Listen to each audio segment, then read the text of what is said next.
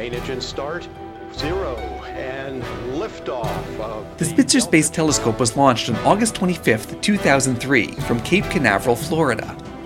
Designed to last up to 5 years, on its 5th anniversary, it's still going strong and still surprising scientists.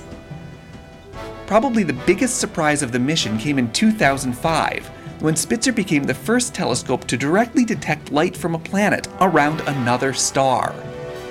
Scientists thought this was impossible for Spitzer to do, but then they realized that if a planet is behind its star, the light Spitzer picks up is the light from only the star, but the rest of the time, the light Spitzer sees is the light of the star plus the planet.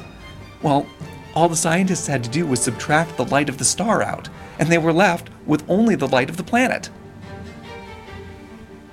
But did you know that Spitzer also helped kill Pluto? When Sedna and Eris were first discovered, their discoverer used Spitzer to help determine how big they are.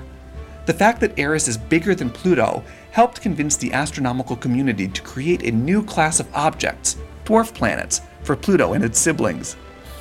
But it's not just our solar system that the Spitzer Space Telescope is learning more about.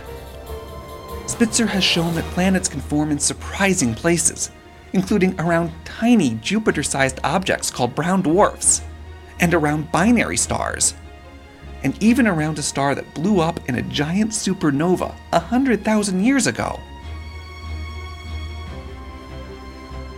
And recently, Spitzer discovered that our own Milky Way galaxy has been drawn wrong for years and removed 2 spiral arms from the picture.